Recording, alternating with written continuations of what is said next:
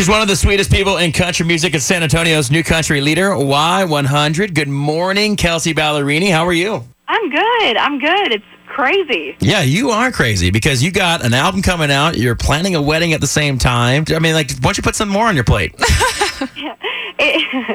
I think like at the beginning of the year when I was like, this makes sense. Like, let's do the album right around CMAs, and then like I'll just get married after that, and it'll be a great end of the year. And now I'm like, I'm just trying to breathe. But it's awesome. Like, it's all amazing stuff. This record is, I've never been more proud of anything, and so to be able to put that out and then do the CMAs and sing with Reba, like, what? Yeah. And then get married. It's like three amazing things. What do you do after that? Yeah. Are you quitting after that? And then I'm taking a nap. Yeah. Unapologetically is the album. It comes out Friday. We're so excited for it. I mean, your last album was amazing, and we've kind of just fallen in love with you because you're so sweet. You're a very genuine person. Every time I've met you, you've been so much fun. And let me ask you this. You're planning this wedding. What has been, like, the most difficult thing to plan? The guest list is hard. It's really, really hard. Oh, yeah. I think we got... did we get left off again? Ours is tiny. Oh, okay. It's a little wedding. What's a little? Is that like 100 people? Is it 50 people? Yeah, like around 100. All right, cool. Can you tell us, like, are you getting married in Australia? Where your fiance's from? Is it here? Is it both? Can we know anything?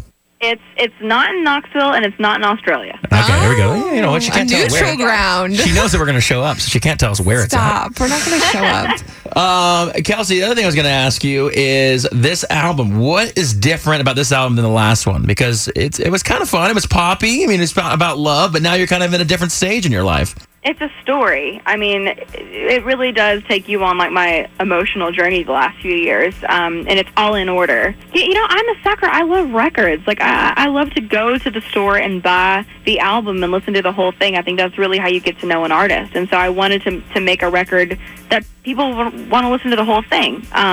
So, yeah, I was super, just as a songwriter, I just, like, let it all go. And I just really wrote about the highs and lows emotionally of my life. I think that's so cool because it feels like you're always so honest with your fans. And I feel like a lot of people don't know you wrote over 200 songs for this album. So it had to be hard to just narrow it down to, like, how many ever on the record.